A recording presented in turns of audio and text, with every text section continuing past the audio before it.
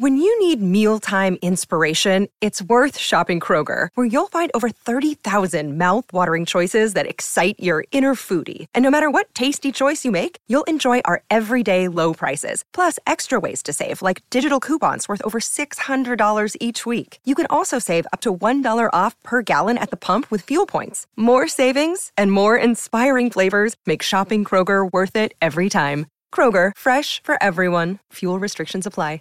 Guys, welcome back to the show.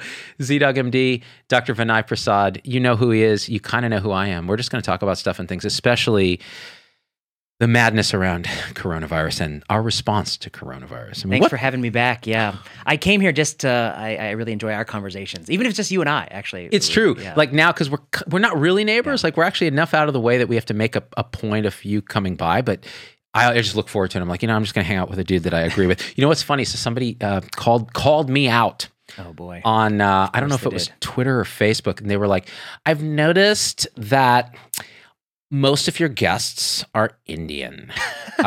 Is this a racial bias issue towards your own tribe?" And I'm like, Indians don't even accept me because I'm actually a Zoroastrian. Right, we're like a minority group in India. And then I look back and I was like, it was you, Monica Gandhi, Jay Bhattacharya. I'm like, something's happening here. Were you profiling? I'm profiling. You know, it's like reverse.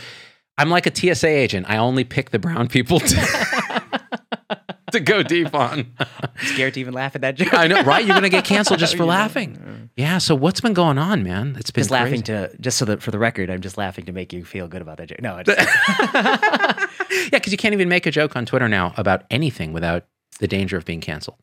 I think people are in a quite humorless state, if you ask me. Yeah. I mean, I think that tensions are high. Nobody wants to admit it, but of course, everyone to some degree is suffering emotionally, I think, with quarantine, with month after month of pandemic. And when tensions are high, humor is a lacking commodity. It's a lacking commodity, yet we can employ it to disarm. However, now it's like you cannot... Everybody's on pins and needles. Like, am I going to say the wrong thing? Am I going to offend such and such and so and so and such and such and so and so? Like, someone tried to cancel the white coat investor on Twitter. Like, when that starts, when you're canceling a financial dude who's like the most boring person on the planet, like, how are you going to cancel we've reached peak madness. And I think COVID is contributing a little bit. COVID is. I mean, there's something in the air that says, when you're cooped up all day at home, I think like the Romans and the Gladiator, what do? They had those Colosseum events and somebody got killed at the end of the day. And the modern Colosseum, the modern gladiation is you find somebody who said something wrong and off with their head, one way or the other, either through their professional employment, through public shaming, something like that. It keeps us all engaged. We all having popcorn saying, well, I hate to be that person, even though to some degree, some of us should have a little bit of sympathy because, to judge somebody based on one comment they made that may or may not be taken out of context, I think is quite cruel, actually. I strongly disagree with this culture that we're in. This culture is, I like that term gladiation, because that's what it is. It's you're about scoring points in a ring for entertainment and for credibility and for reputational points. Because humans are reputational creatures. We're built around what's our public reputation, how are we seen in the tribe, because it's life or death for us. If we say the wrong thing and our reputation is damaged, we don't get hunting privileges, we don't get to have sex, we don't get to get food. So historically, it's hardwired in us. And so we've weaponized it through social media.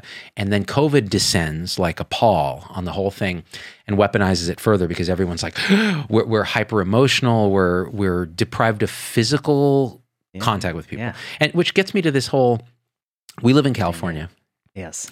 It's starting to feel a little bit insane now because the pendulum swings from, hey, let's open up, and no, you can't go outside on a trail with a mask. You can't have outdoor dining. Yes. How are you thinking about this? Yeah, so I think for the listeners who aren't immersed in California, we've had a number of new restrictions come through in the face of rising case counts. And of course, I think you and I would want to do whatever's reasonable necessary to keep cases under control.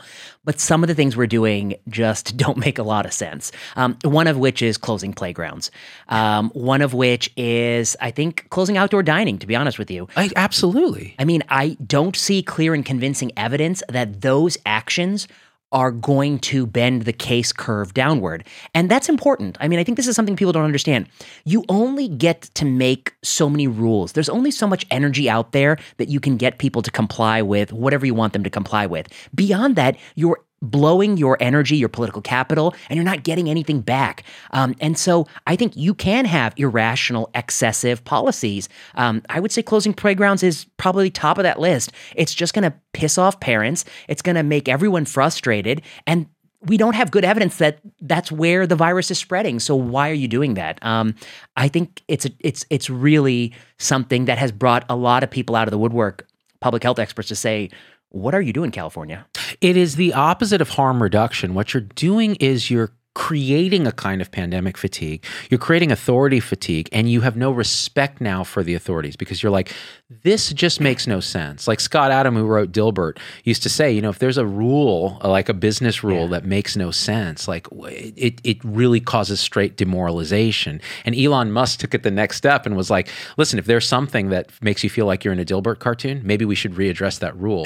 Well, so, not being able to go on a trail, not being able to eat outdoors, first of all, it's punishing these small businesses. It's economically devastating, and there's no science behind it. So why? But then they'll say follow the science. Follow the science, but this is I think is not science based. Right. But can I tell you a little story that you remind me of?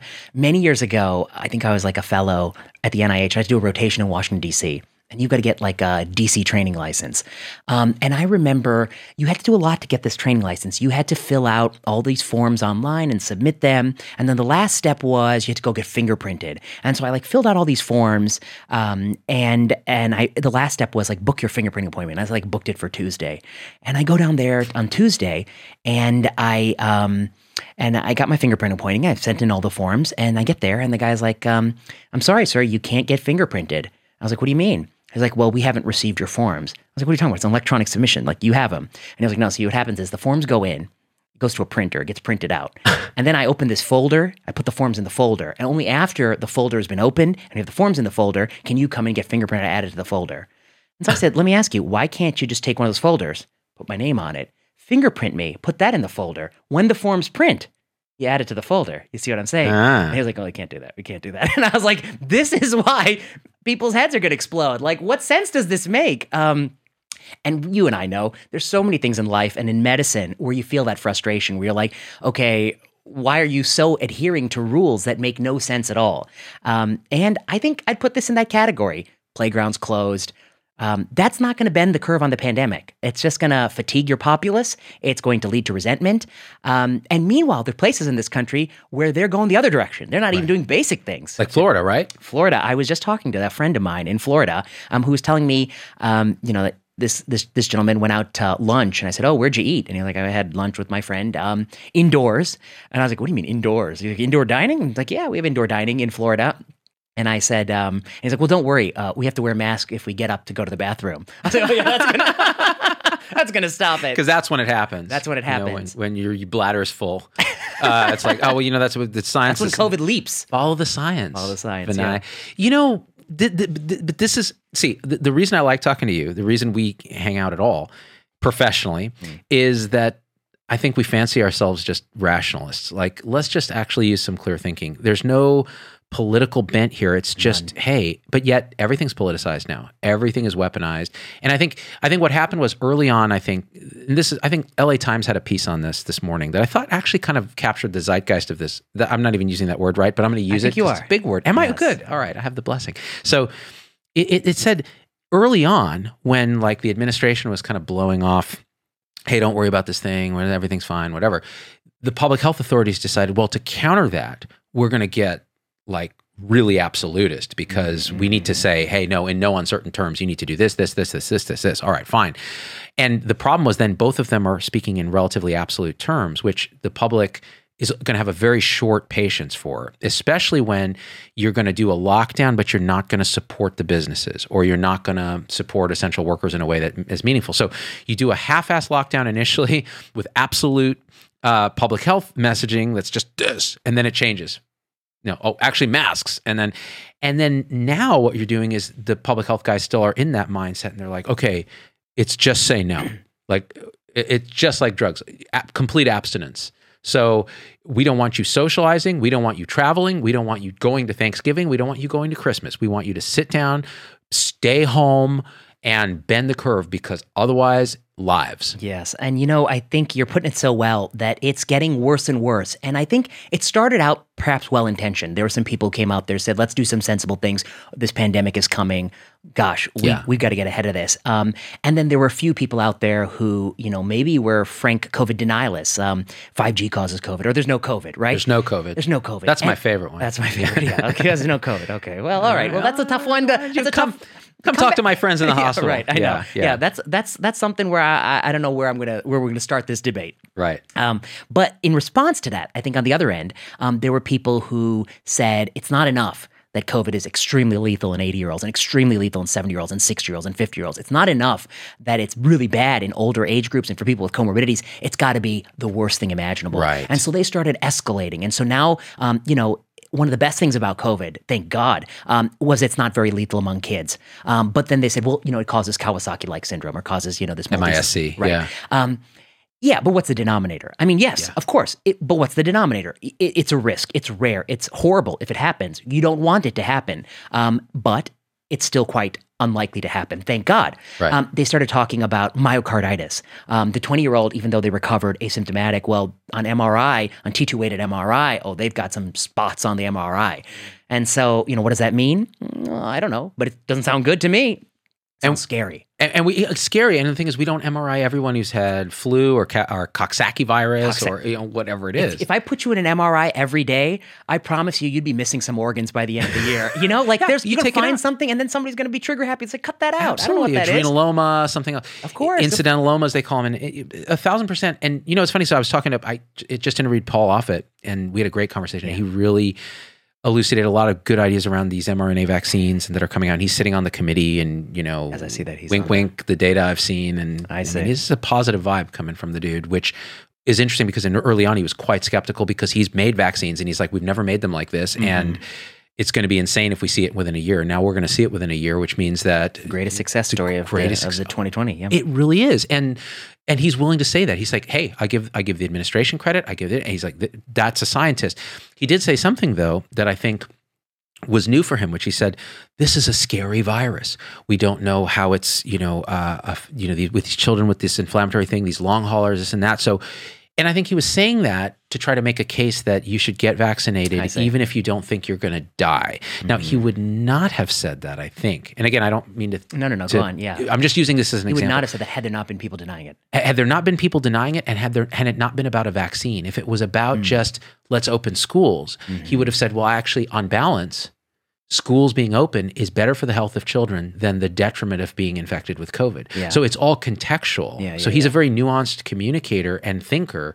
But the way our public health apparatus works is it's just catastrophization or just straight minimalization if it's, Atlas or someone. And if you're on social media and you start to toss things out in this space, catastrophization, minimization, or something in the middle, as you start you'll just see yourself being rewarded for the worse it is, more tweets, retweets, more likes. Yeah. Worse it is. And you see people just drifting in that direction. Or somebody starts drifting in the other direction to where this is a nothing burger. This makes, So you can watch the rewards pull people to polls. The people in the middle who, take it seriously, want to do reasonable things, but don't want to be excessive, want to properly budget how much energy people have for restrictions.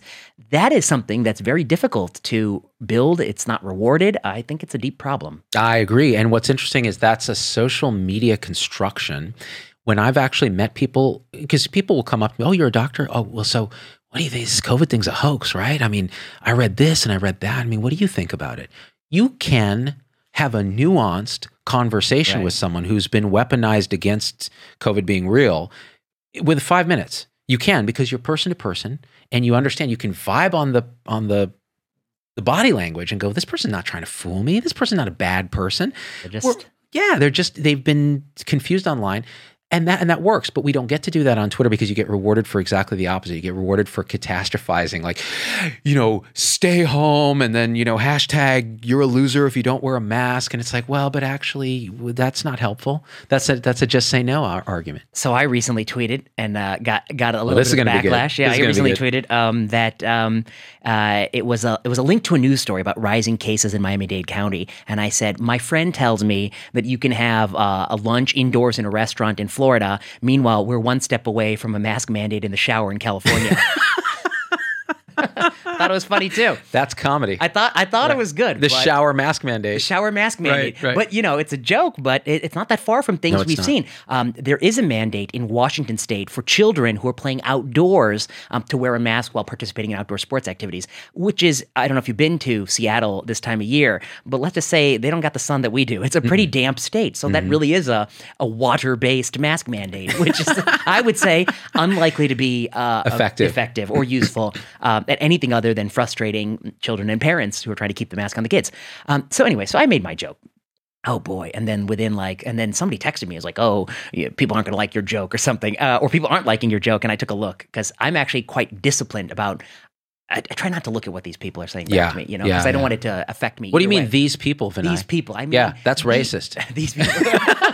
Well, thankfully, people of all races, shapes, and sizes hate respond. you equally, hate or love. It's right. One or the other. Depends on the day of the week. Right. But I try not to let the emotions of the most vocal among us guide my internal compass. I try to keep it based on discourse, rational discourse. Yeah. Right. So it's I looked in, there's all these people oh, this is so objectionable, this is bad, but I'm like, oh my God, can't you take a joke? And there's some truth in the joke, actually. If you really think about the joke, all good jokes, there's a lesson to learn. And the lesson is, you should do what matters. So maybe we shouldn't have indoor dining, with masks on the way to the restroom. But maybe we shouldn't close playgrounds. Maybe we shouldn't have those masks in outdoor wet environments, recommendations that just sap our morale. Right. And so it's a joke that rings true to a lot of us. Yeah. In my mind, it's the perfect joke. It's the perfect satirical comment. Yes, satirical. Right? You're saying, listen, I'm going to point out through humor what is true and make you look at it. And the fact that people are upset is interesting to me because I think, and this fits your typical, because you said something right in the beginning of this, which is, I got a text. Yeah. Now, this is usually my threshold. When I get a text about a tweet or some social media post, that's when I know it's in The Matrix, when Agent Smith in the second movie, he escapes from the Matrix and starts causing havoc in the real world. Yes. That's when you realize, oh, something has escaped from the Twitter matrix or the Facebook matrix and is out in the world texting me, which means now I have to take this seriously, which is upsetting because this is just dumb on Twitter. And then now it's oh, this is somehow going to affect my life because something I said has triggered an audience primed to try to get social points by attacking back. Mm-hmm. And it's hurt no one. It's a joke. You can disagree and you can argue with it, but why cancel the person, right? Because if you were with me, you wouldn't want to cancel me because you'd realize I was a decent person. Of course, and it was a good joke. It was a good joke. It was a damn good joke, and there's a lot of truth in it. I think we have seen several examples, I think, of people getting attacked personally. And, if we were trying to put specific concrete to what it means to be canceled, I think it means to complain to someone's employer, to seek out people they know in the real world and badmouth them and try to get them facing some sort of censor or punishment or retribution in the real world for something said online. It's absolutely fair to reply to the tweet and say, I disagree with this, or this doesn't make me laugh, or, something that somebody who's not funny would say. But if you want to do that, that's fine. But if you start to bring it into the real world, I think that's where people think the threshold should be extremely high. And one should wonder if by doing that, you're actually helping some cause. In this case, I don't know what they would be thinking they'd help. But I'm actually not too worried about this because I think any sensible person would understand that I actually have quite a point, I think. And I'm happy to defend that point and argue about that point if anyone wants to dialogue about it. It is this idea of affecting people in the real world for their opinions, for their speech is fascinating. It's one thing to cancel, say, okay, I don't want, as an advertiser, I don't want to put my name on somebody who's saying something that I fundamentally disagree with. Okay, then you're voting with your dollars. That's fine. But what's happened to me in the past, which is fascinating, I've said things like, I think everyone should practice at the top of their training. Mm-hmm. Okay, that apparently is a dog whistle for give nurse practitioners and PAs independent practice apart from doctors, which I've never said. And I actually don't agree with that. That's interesting. Yeah. Let's talk about that topic. So that's that whole thing, so said something like that. And then a bunch of doctors started attacking me. And these are doctors that are on these very weaponized Facebook groups like Physicians for Patient Protection. They have these very elegant names like that. And what they decided was they get together, they form a mob. And remember, they already don't like you. So there's always some pre-existing. That's what I wanted to bring up with you. Yes. Right? Let's talk about that. Yeah. Let's talk about that because there's a pre-existing, I'll tell the story, then we'll go into that because there's like any mob, there's a pre-existing grudge. So, such and such did this to me once, or Z-Dog once made a video that offended me, or I just hate that guy because he doesn't have to see patients all day to make a living and I do. Or he's successful at what he does. Even worse. No, but I mean, that is a common grudge people do bear, is that they view you as a successful person. I think all of us view ourselves as some degree of success and some degree of things that we feel like we have yet to succeed in. Abject imposter syndrome, yeah. Everybody has that, no matter how successful they are. Right. I've talked to people who are deans or, whatever, presidents, universities. They all feel like, well, I should have gotten, everyone has that feeling. But somebody else may look at you and see somebody successful and they may resent you simply because of the success that they see in you, which I think is a very petty emotion, a very childish emotion. And also very human. It's common and reputational. And so what ends up happening is they then leave the matrix and they start calling up people on my website where I'm going to be speaking. And they're like, we're doctors and we think this guy is a poison and so on. And so these people would then call me and say, we have a bunch of doctors complaining about you. We'd like to cancel the talk that you were scheduled to do, which, this is how, at that time, I was monetizing all of this. Like, that's how I paid for all this equipment before we had a supporter tribe. Right.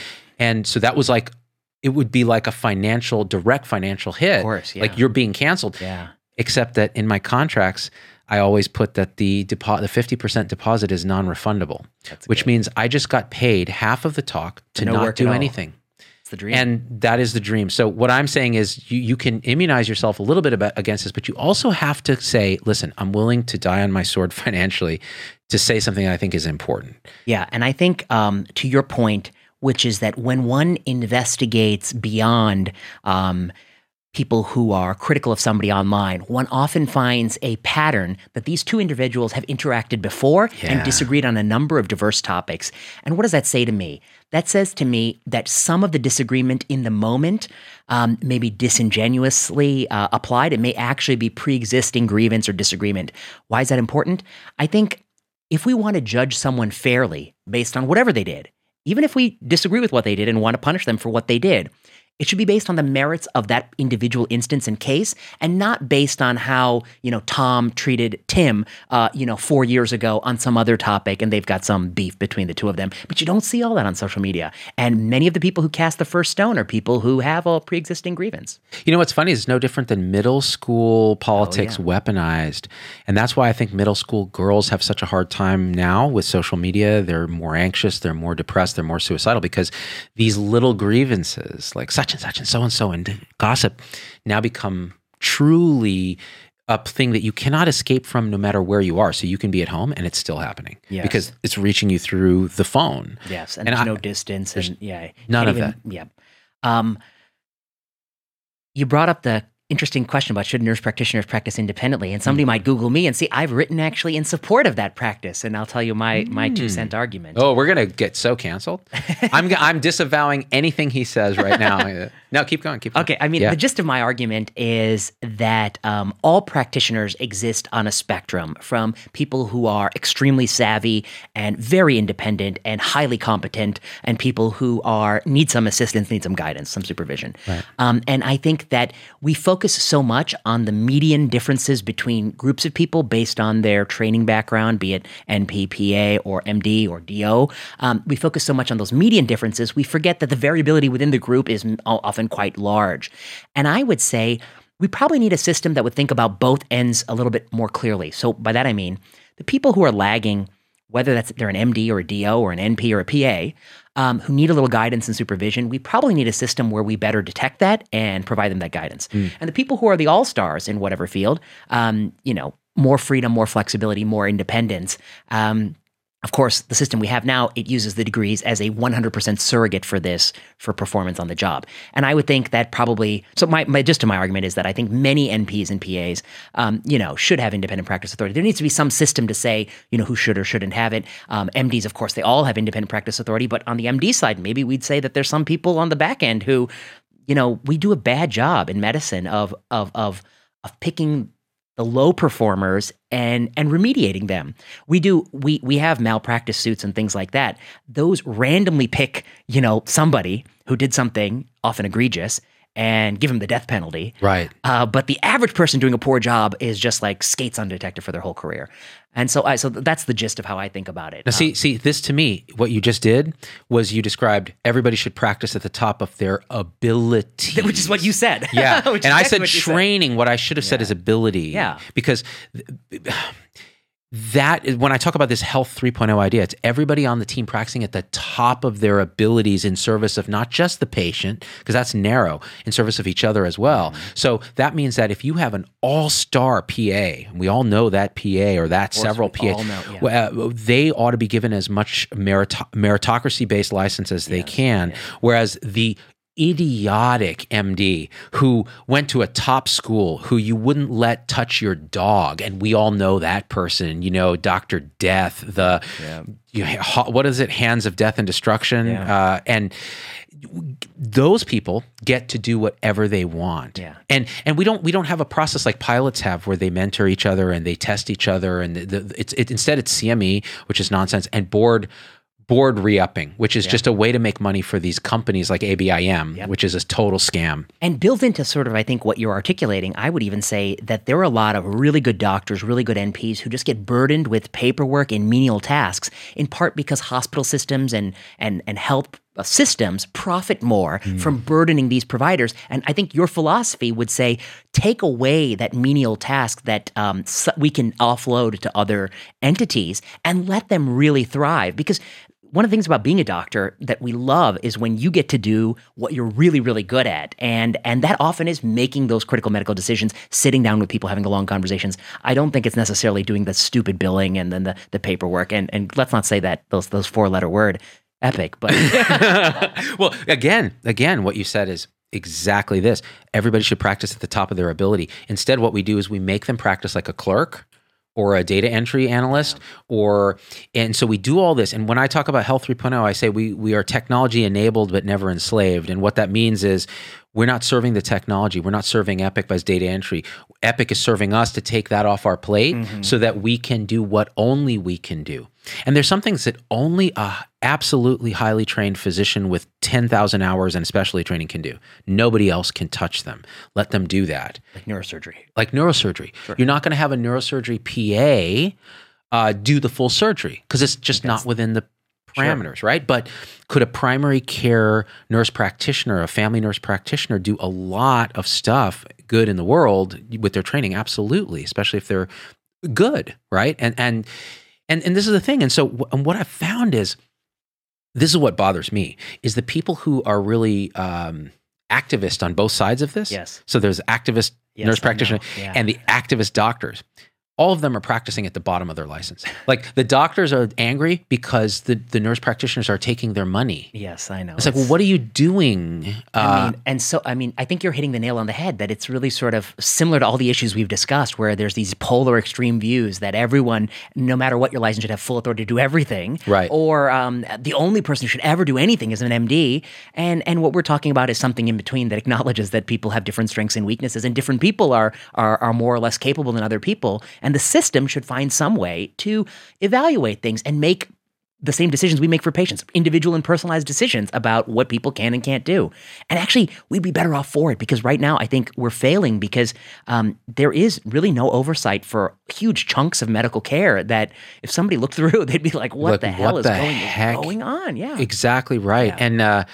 And I think there is this idea of not knowing what you don't know. Yes, that's true. And I think a lot of doctors who are on the side of, hey, don't give them independent nurse, they say, well, they just don't know what they don't know. And I think those representatives are the loudest in the let's have independent practice conversation, and you worry about that. The ones that are like, I'm not sure we're ready for independent PA or nurse practice yet. They're the ones that you want to give independent PA and nurse practice, because they probably they have a degree of imposter syndrome, which is a good sign. They have a degree of self-introspection. Hey, medicine's hard, which means they're careful, they're thoughtful, they ask for help. And the same, I think that's well put. And I think the same is true for doctors, because the longer I practice, I'm more and more comfortable with telling the fellow, you know what, this is how I've been taught and trained, and how 75% or 80% of doctors would approach this problem. But I think we need to delve a little bit deeper into why that has become the case, either historical or scientific. It reminds me of something. I was recently trying to explain how some, new cancer drug works. And of course, I was talking about some boring molecular pathway. And at some point, I got a little bit stuck, and I was like, oh, shoot, I don't know if I know exactly at this molecular level how this drug works. Because again, I'm not a laboratory biologist in every single topic. I mean, certainly I think I don't have that qualifications. And then I think the trainee with me was like, well, isn't understanding this very deep level of understanding how the drug works molecularly the thing that distinguishes doctors from mid-levels? I said, that's a bold claim. I would say I think that's not actually it. I mean, I know people feel that way, or may feel that way, that our basic science training is somehow what distinguishes. I guess I would say that I think that that there may not be an absolute distinguishing characteristic, and that what maybe the real thing we want to talk about is what distinguishes good healthcare providers from those who are merely mediocre. And I would say, regardless of degree program, the thing that distinguishes good providers is they're always humble, they're always willing to say what they don't know and try to improve upon that for the next year, versus people who I think are going the bad direction where they think they know it all. That's it. That's all it is. And we've done videos on Dunning-Kruger effect. Oh, yes. Yeah. And this idea that when you don't know what you don't know, you cause trouble and you overestimate your knowledge. And when you know a lot, you underestimate your abilities, or you overestimate the abilities of others. Yes. And I've fallen sometimes into both traps. And what you see sometimes with, say, for example, let's just say a floor nurse. All right. So they have a certain education in immunology, et cetera. They can be very persuaded by anti-vaccine sort of online propaganda because it uses just enough scientific language that they know just enough but they don't know what they don't know, so they can't dig into the deeper rationale of why that argument totally doesn't make sense. Like the synectin thing. Have you heard this thing about? I haven't, yeah. This is an amazing one. So they're saying that the anti-vaccine thing is, these mRNA virus vaccines are creating a cross-reactive antibody with placental synectin, which is this, some compound in this placenta. And so therefore, getting vaccinated if you're a woman will sterilize you. Yeah, right? It makes you laugh right away. And yet but there's a plausibility. You're like, wait, this could happen. And then you have to think, okay, let's do 2 more steps of imagination. The wild type virus, which has by now infected tens of millions of people, has not created a case of female sterility that's been documented. Yeah. And that's going to have the same antibody production as this spike protein that's purified, and plus some. Convalescent plasma doesn't cause. Yes. So again, but they can't. But if you don't have that degree of abstraction, you can't make that. So again, you're in that valley of Dunning-Kruger, the peak of Dunning-Kruger, where you've overestimated your ability, your confidence, and therefore you're making mistakes. So this is what we ought to be teaching people: is how to think. Yes, I think it's the poorest taught thing we do. And I mean, along those lines, let's just talk about medical education. There are some people you encounter in your medical education who you ask questions to, and you don't get a lot of answers. You get a lot of hostility. Remember those people? Oh, yes. My theory has always been that people display hostility when they actually themselves don't know the answer. Of course. And it's a great compensatory mechanism to get somebody to never ask you a question again. Right. And I do think that is, and I've written about it many times, but how do we restructure medical education? I think that the core aspect of medical education is, reasoning under uncertainty or partial certainty. And how do you think about that situation? Because a lot of our situations there's some uncertainty. And how do you interpret clinical trials, and how do you interpret pathophysiology, and how do you make decisions when those two are at odds? I think it's the poorest taught part of medical training, and that's in my interest, and of course the class that I teach. See, the nuance and the gray in not knowing everything, having uncertainty, is paralyzing for some people, and it can be taught. It can be taught how to deal with that. I always enjoyed it, the fact that you just don't know everything. So let's see how we're going to wind our way through the logic mill and you thinking rationally and clearly, and then throwing a little emotion to make the final decision, because sometimes it's a toss-up. It's like, how do I feel in my gut now? It's 50-50. All right, I'm going to go with this and see if it's right. If I'm wrong, then it reprograms my emotional gut for next time, right? People are so uncomfortable with that. And in fact, even my wife was uncomfortable with that in medicine. So she trained in internal medicine with me. We did 3 years together. She board certified with me, Stanford, internal medicine. And she's like, I hate this. Why do you hate this? Because it's so gray. We don't know anything. I like radiology.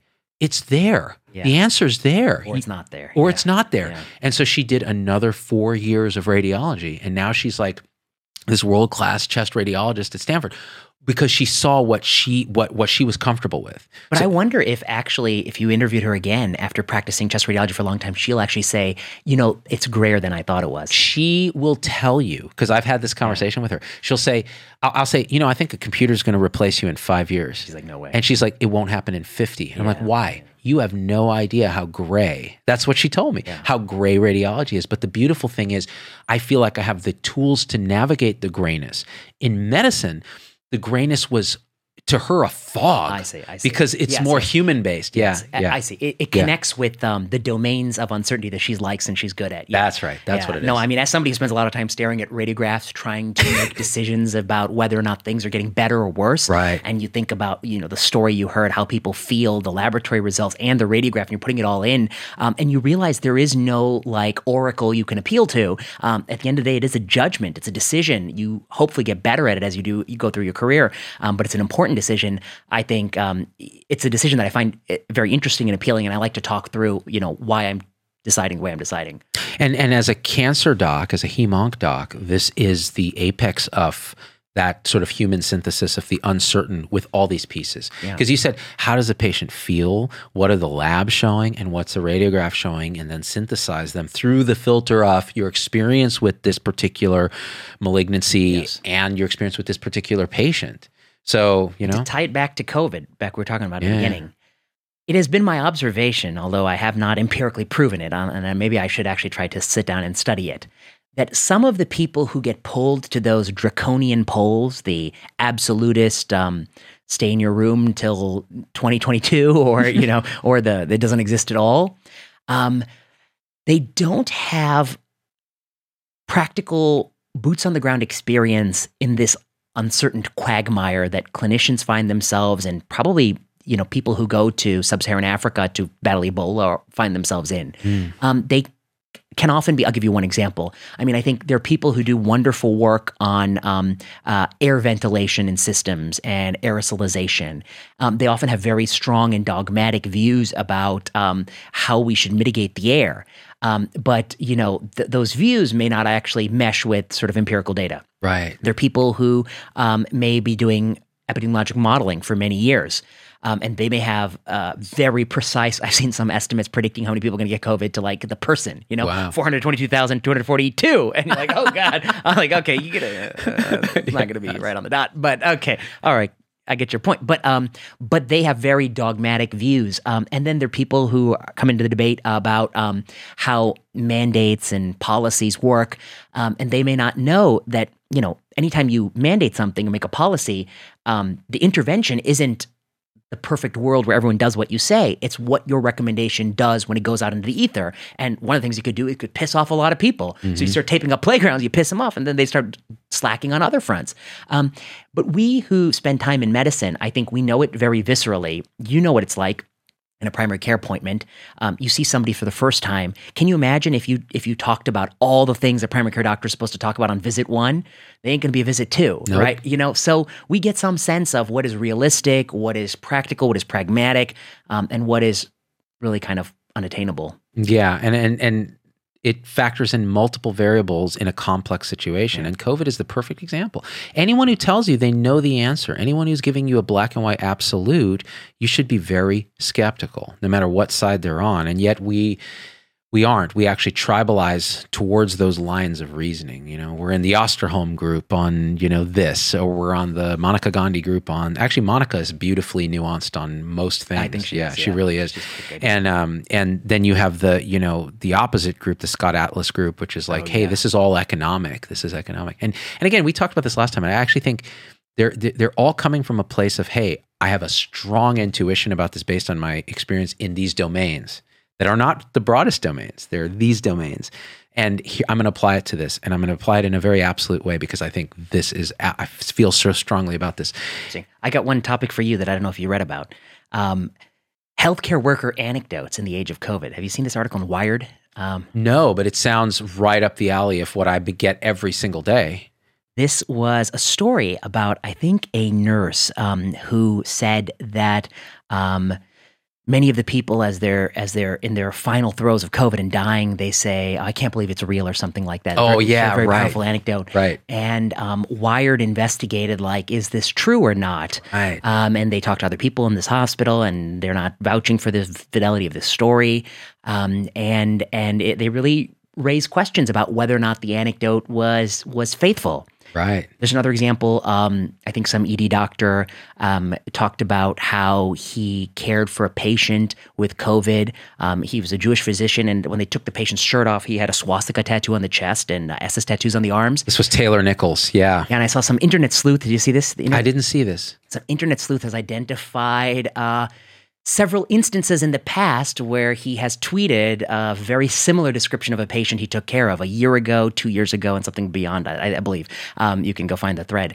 And I guess it raises the question of whether or not there are multiple such people with these unique constellation of tattoos, or whether or not there is something about the present story that may or may not be fully accurate. Can I tell you something? Yeah. So that's amazing. I didn't know that. Like, I'm really kind of shook right now because that guy who's now held as this big hero of, like, oh, this patient with a swastika, and he still took care of him, but it tested his compassion as a Jewish physician and so on. And compelling story.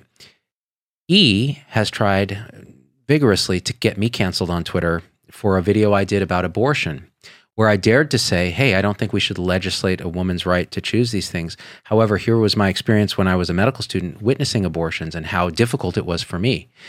And he said, oh, you don't even understand. You're giving power to these anti-abortion activists and so on and so forth. And I said, I told him that I made the video that I thought was... You're speaking to your own... Speaking to my own experience, and also still advocated for what you're advocating for. Right. But he was unrelenting. We had private conversations. He threatened to make those private conversations public. That's always which is a good sign, right? Which I would have said, fine, go ahead. I told you exactly what I think of you.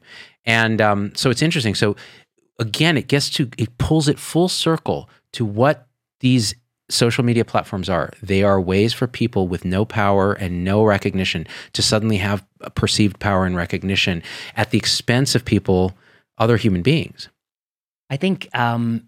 Your story is quite interesting about how we're starting to live in a world where your story is your truth to yourself, and at the end of the day, it's your experience. I mean, no one can tell you how you felt when you were witnessing X, Y, or Z. Right? Only you can say that. We live in a world where everyone wants to play 4 chess moves ahead. So the thought is, well, it doesn't matter that you're saying what's true to you. How might somebody interpret that? And what might that mean? And what might that mean? And what might that mean? We're not good at this game as people. We're really not good at it. I think a lot of COVID has been the same way. It's not just, well, if you say there's seasonality to the virus, somebody might say it's not real. They may not wear the mask, and that would be bad. So therefore, we shouldn't study whether or not there could be a seasonal component. We shouldn't even talk about it or study it. That's not a way to operate in the world. You got to be able to talk about this and have a dialogue. And then to your next point, I think the other point about social media, it has been a way for a lot of people to get a lot of attention. And that is always a double-edged sword, because attention when directed at the right fronts is very powerful. But we all know, I can make up a story right now that I can guarantee you'll get, a billion likes. We all know that there has long been a streak in humanity for confabulation, for just coming up with a story that, in every culture, since the dawn of time, there's always been sort of confabulation, and that can be done for very powerful effect. And I think it can be problematic. I mean, I think it is problematic if the core elements of when a doctor tells a story, no one expects all of the facts to be true because it would be very identifying, but the core elements have to be true. Like somebody had to come with, Nazi tattoos, and they had to have had COVID. Those are like two core elements of this story. Right. Those have to be true for the story to have integrity. And I think if those core elements are not true, a guy who denied COVID saying, I can't believe it's real as they're dying, that has to be a core truth for the narrative to have the impact it does. And it's very important that it should. And so the Wired article is very good about this, investigating, is this possibly true? Social media makes it very difficult to verify a lot of these accounts, and it incentivizes people to have such accounts. And I think it's a deep risk. Ah, man. And I can't tell you how many people send me these accounts. Did you hear patients are denying on their deathbed? Did you hear a guy with a swastika came in and was demanding care, whatever it was? And I'm like, yeah, I have, because about 1,000 other people have sent it to me. And yeah, I have, because I moderate my discussion groups and I see what people are posting. And social media, oh God, it really sometimes hurts me to think that this is how I spend my time, is on social media, putting content out. I don't actually sit and troll social media. See, that's what I was trying to explain to one of our, somebody we both know who spends a lot of time on social media. This person was like, well, you're so critical of social media, but I think it's good. And I was like, what you mean by social media and what I think most of us mean by social media, it's not the same thing. Very different. I mean, you are basically a television station, of sorts, right? You're producing content and you're putting it out there. And that's really what I do mostly, because I'm doing a podcast, different, medium, but the same thing. And this person that we both know is sort of in that business too. That's not what people are doing on there. It's their whole lifeline to the other world. It's the place where they're putting their most flattering pictures up, and they're putting out a version of themselves, projecting a version of themselves that they wish they could be or aspire to be. And I think it's quite dangerous. All these times we've talked, which has been, I guess, several times we've talked this so far, we've talked about the dangers around ideas, how ideas get polarized, we haven't talked as much about the dangers of your personal integrity. I'm somebody who never says anything personal on social media. Right. You don't know anything I ate or drank. Right. You don't know any restaurant I've ever been to. No. Yeah. If you ever want to go, you're never going to know. No one can contact trace you, man. No one can contact trace you. You have to know. But it's, I'm not comfortable living in a world where you can like what I do on the weekends. I'm just not, I'm not going to play that game. I think it's bad. It's corrosive. We all lived, I think it was more common a few years ago, or maybe when I was on Facebook, where I would just see like people tried to, it almost feels like they're trying to travel to beautiful places and post all these pictures to show that they're living in an enviable life. And then some of those people I know, have later gotten divorced. Miserable. Yeah. They were not in a good place when they posted those pictures. It did not reflect what was going on. Absolutely. You're doing it for the gram, as the kids say. Yeah. And I tell you, like, I don't do that. Like, that's not what, like you said, I'm a TV station, but what I do is actually part of the appeal of this TV station to some is that they see the completely authentic me. So, and more so behind paywall. Yes, which you actually talk where freely. So the 8,000 odd people that support the show on Facebook, YouTube, and now we're doing locals, which is completely off that grid. It's like, was started by like Dave Rubin because he got canceled on Twitter. So I'm like a little worried. It's a little righty-tighty. You'll let the audience tell you. Exactly. They'll tell me. But the thing is, it's totally off the social media grid. So the incentive is, well, people are paying to be there so they can have authentic conversations. And they may learn a little bit about my personal life. They may see my kids and stuff, but really it's about, hey, I'm going to tell you, you're going to get me. You're not going to get some character that I portray or anything. And that's the power and the potential of the technology. But social media, you nailed it. We're always got fear of missing out. We see our friends doing these crazy things, and you realize they got divorced. Or then worse, they've hurt themselves or something like that. And it's really a... But I just want to agree with you about the strength of the technology, which is that, in 40 years ago, some associate professor of hematology oncology is not going to have a hour a week podcast where he talks to you about a trial, his thoughts and impressions of it. I'm glad we live in a world where that's a television station. That's what I'm running. I talk about Keynote 177. I don't know if any of your audience is going to be very interested in it, but you know what I mean? Like, that's a very unique television station. There are few people who want to tune in. Thanks for tuning in. No. But I have stations that I listen to that would never have existed a long time ago. And you're putting out a program that is a blend of, entertainment, thoughtful commentary, and, as you say, have said before, trying to strive towards an alt middle, which is something that, boy, do we need. Yeah. And that's the strength. But I think the downside of it is that a lot of people are still figuring out who they are and what they believe.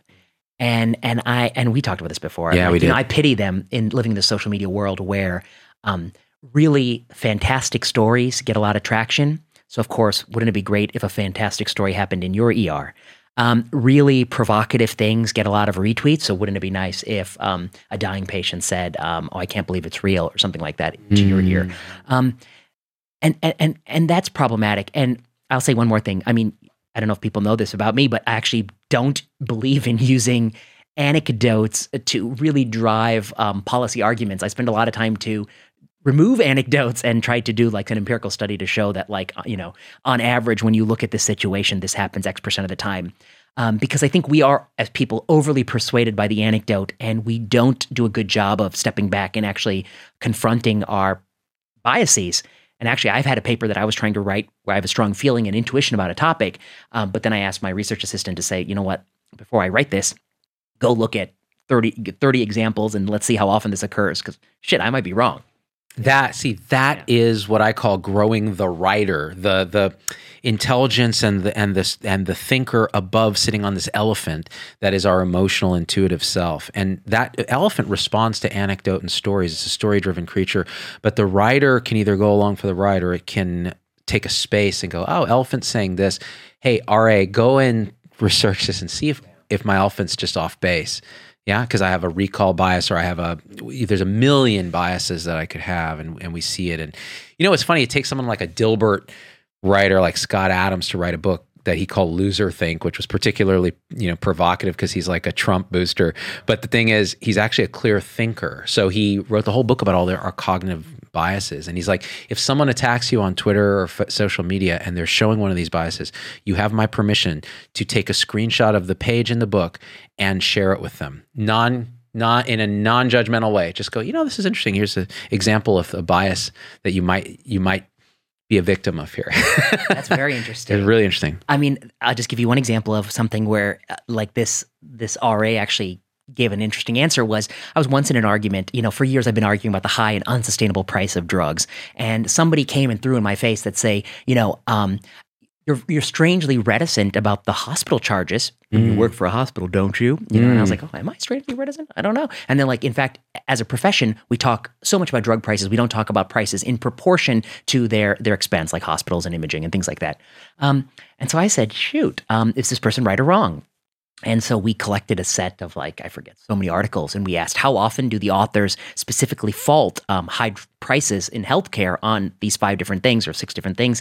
And actually, we found that that if you look at the global landscape, that there did not appear to be a bias. It was actually roughly in proportion to the spending.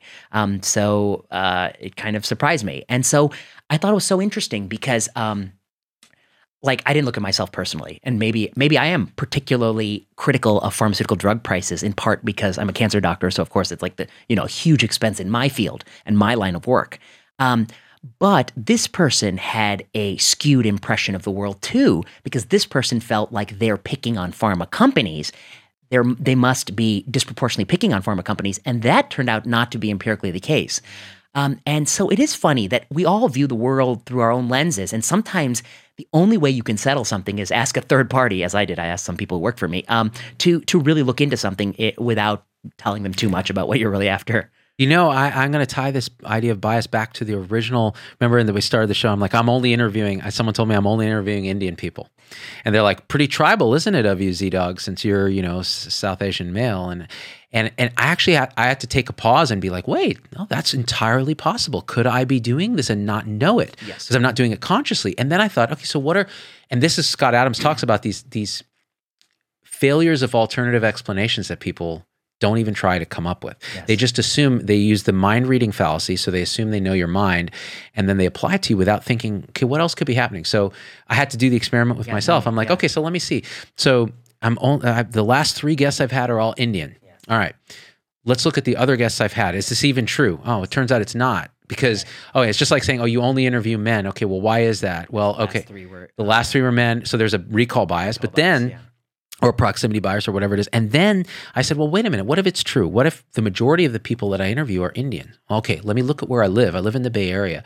What's the proportion of immigrants that are in healthcare? Yeah. Well, it's quite high. Because I would say that it is possible that, of course, that all of us are motivated by something that we don't see potentially bias. But I would say the things that one would think about is proximity. Yeah. You tend to interview people who can physically come to your studio. Correct.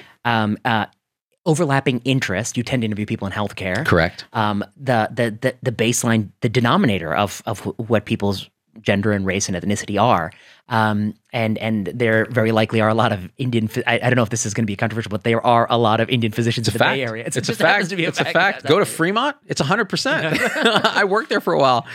Well, I always tell people that, I used to sit on the wards. This is not a joke. This is a true story. I used to sit on the wards when I was attending, and I don't know if people know this about me. When I attend, I almost always wear a suit, and that happened because I was an attending when I was 32, and you had to look older than stated age. God, yeah, people.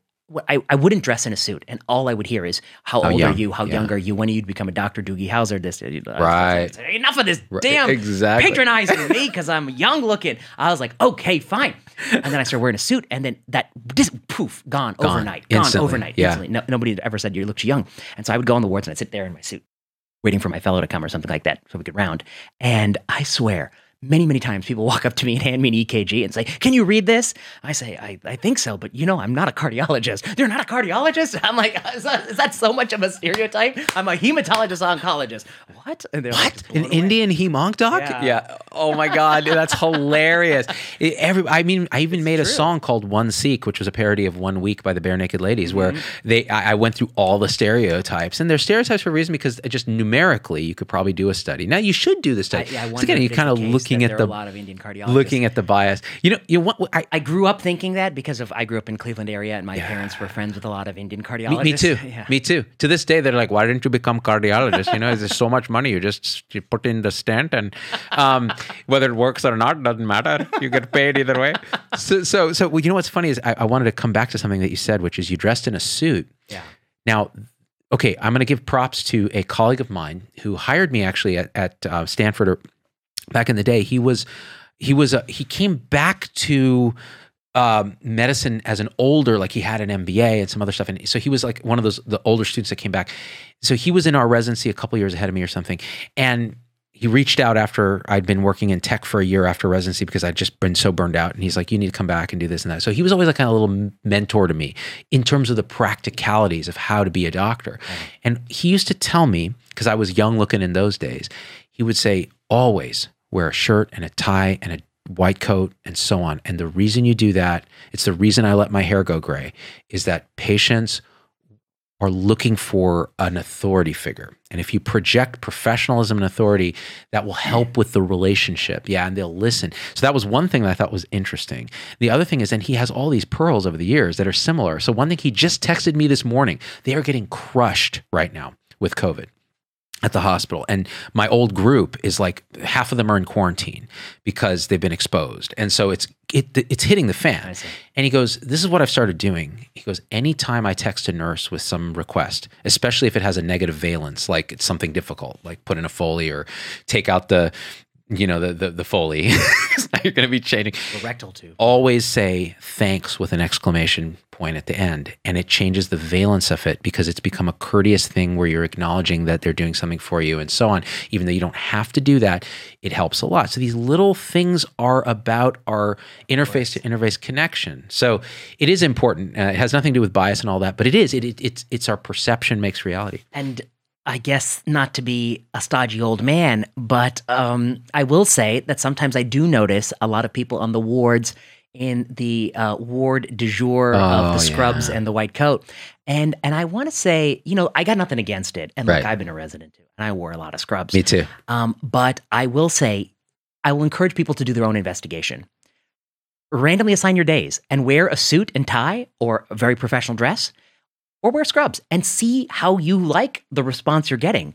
And maybe it's even in your own, maybe it's in my own mind. Like I have more confidence but I do think anecdotally, and I think there are some studies, it's been a while since I looked into that literature. I think there are some studies about the physical appearance of a doctor. Professional appearance of a doctor and how patients respond, yeah. And, we could get canceled for this, right? Because this is like a Med Bikini 2.0. Like, don't say that. Right? Yeah. I mean, I I think, and again, you said it. You said, well, I don't sound like a curmudgeonly old doctor at 37 or however old you are. The truth is, I say it all the time because I found it empirically to be true. But you're right. If we studied it carefully, just let people do their own experiments. Let them do their own A/B experiments. Then if you hate us, then you hate us. Then you can't hate me. It's your experiment. You run it the way you want. Go you run adjudicate the way you want. Find out. One day wear just this really formal garb, and then wear your wrinkly scrubs. Yep. They're always wrinkly. They're wrinkly. They got some stains on them. They're tied up at the wrong part of your abdomen, so like it shows either too little or too much muffin top. I mean, I've done all these things, Vinay. Every single one. I've lost every single battle with fashion that could be lost. But yeah, I did notice it. It was absolutely, and especially I had a patient population that spanned the socioeconomic strata. And what I found actually really interesting was all socioeconomic strata patients responded, I felt, to a professional attire. Now, again, you could let your guard down on the weekends. You could come in with something dressed down a little. And then what was interesting is they actually felt, I got this feeling, and again, this may just be perception on my part, like you said, you need to study it, that they were like, oh, this guy's kind of a human. I always get, like, if you dress down on the weekends, I find that people are more likely to ask you a question. They wouldn't ask you on the weekdays, like, oh, what are you doing later today? Or right, something a more personal, like human to human kind of thing. Yeah. I don't know. People should do what's right for them. Yes. What's right for me is to wear a suit. I have. Once I started doing it, I really liked it. And also makes my life simple because I don't have to think about what to wear. Yeah. So John Kniff was my friend who makes these recommendations. I'm going to have him on the show at some point because he has these, he has a little chair that folds up that he carries and it looks like a little cane. And what he does, he comes into a patient's room and he unfolds the chair and sits down. So he gets it level. He gets it level and he's there and he shows that he's present. And it's these little perceptual things, right? And it's part of the healing thing. Jim Doty was on the show, he's a neurosurgeon. And he was talking about, patients seem to do better when a surgeon leans in, holds their hand, tells them, hey, this is how healing works post-op. They seem to have better outcomes. I don't know, he had some data that he was citing that I haven't looked into. I've seen also another thing people make a lot of calls for is the bedside presentation, to have the resident present the patient at their bedside in front of them. Oh, right, yeah. And offline, because I'll never say this publicly, but I had a story once where the attending... Wait, so you want me to edit this out? Yeah, you can edit it. You can keep this part. Okay. I won't say the part that's... okay, good. I had an attending who felt very strongly, and we went to the room, and my sub-I was a resident at the time, my sub-I said, for this patient, I would strongly advise we don't do this. And the attending said, no, let's do it. I promise you, it's not going to be as bad as you think. And it ended up being the absolute worst, like the worst moment I've ever seen in my life. And then we walked out of there, and I told that attending, I was like, you win some, you lose some. Oh my God! You're not always right just because you're older and wiser. That is brilliant. That's a good. Well, I didn't tell you what actually happened, and I will take it to my grave. And you should, because sometimes things are best left in confidence. Yeah. But just looking at your reaction, I know it was amazing. It was not a good. The student was right. Sometimes students are right. They're very perceptive. Very perceptive. Yeah, This they is are. Not a good idea Because they know that patient. They've spent hours sitting there trying to extract what little history they can pull out. Only so that the attending goes in and the patient volunteers information, then tell the student, makes the student feel every right. single time. Nurses complain about the same thing. Yeah. Like, they say one thing to the nurse, and then when the doctor's there, it's like, hey, guy. It's like, oh, really? Come on, man. It's all perception. It's all a little hierarchical. And I mean, medicine is just emerging out of witchcraft, really. I mean, and to some of the stuff we do, this is your passion, is witchcraft. It's straight witchcraft. I think, and we don't think of it as such. It's been so ingrained and sterilized and formalized, but may in fact be no better than witchcraft. A good chunk of what we do. But the other thing is, we balance it out with some things we do that are so of indisputable benefit, we get away with a little bit of. That's what it is. Yeah, that's what it is. Exactly. Dude, so I think we talked about a lot of things. Yeah. So guys, like, I mean, I don't even know. Just share this thing, enjoy it, cancel us. I don't know. Yeah, I mean, this was fun. So every time, we're just going to keep doing this anytime you're by. We have to stop because I want to record you a little bit for our, Let's do it right now. Guys, we out. We're going to do a plenary session podcast. Check out his podcast, Plenary Session, Vinay Prasad. It's fantastic. All right, especially because I'm on it. That's probably the only reason. Those are the best episodes. All right, peace.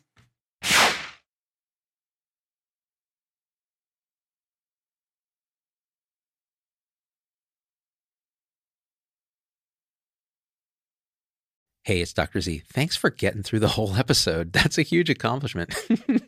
And so at this point, I just got to ask you for a few favors because it just helps us so much if you leave a review on your favorite podcast platform and subscribe. It just really helps the algorithms to get this message out to others. The second thing is email me, hello@zdogmd.com. I get all these emails personally. I can't respond to them all, but I need to hear your voice because especially on podcast, we don't have a comment section. And I want to hear how this episode affected you, what you'd like to hear in the future, what you think we got wrong, what we think we got right, anything, or just say hi. So that's really powerful. And the third thing is financially, it helps us a lot to support the show in any way you can. And if you go to zdogmd.com/supporters, you can join our supporter tribe on your favorite platform, YouTube, Facebook, Instagram, wherever. What that will get you on those platforms is live shows with me that are exclusive for supporters and access to our Zoom meetings where we talk about awakening realization and we share with each other our own experience. It's a powerful group effect. It's a community, really. And we support and love each other and share, again, through our own experience, how we're waking up.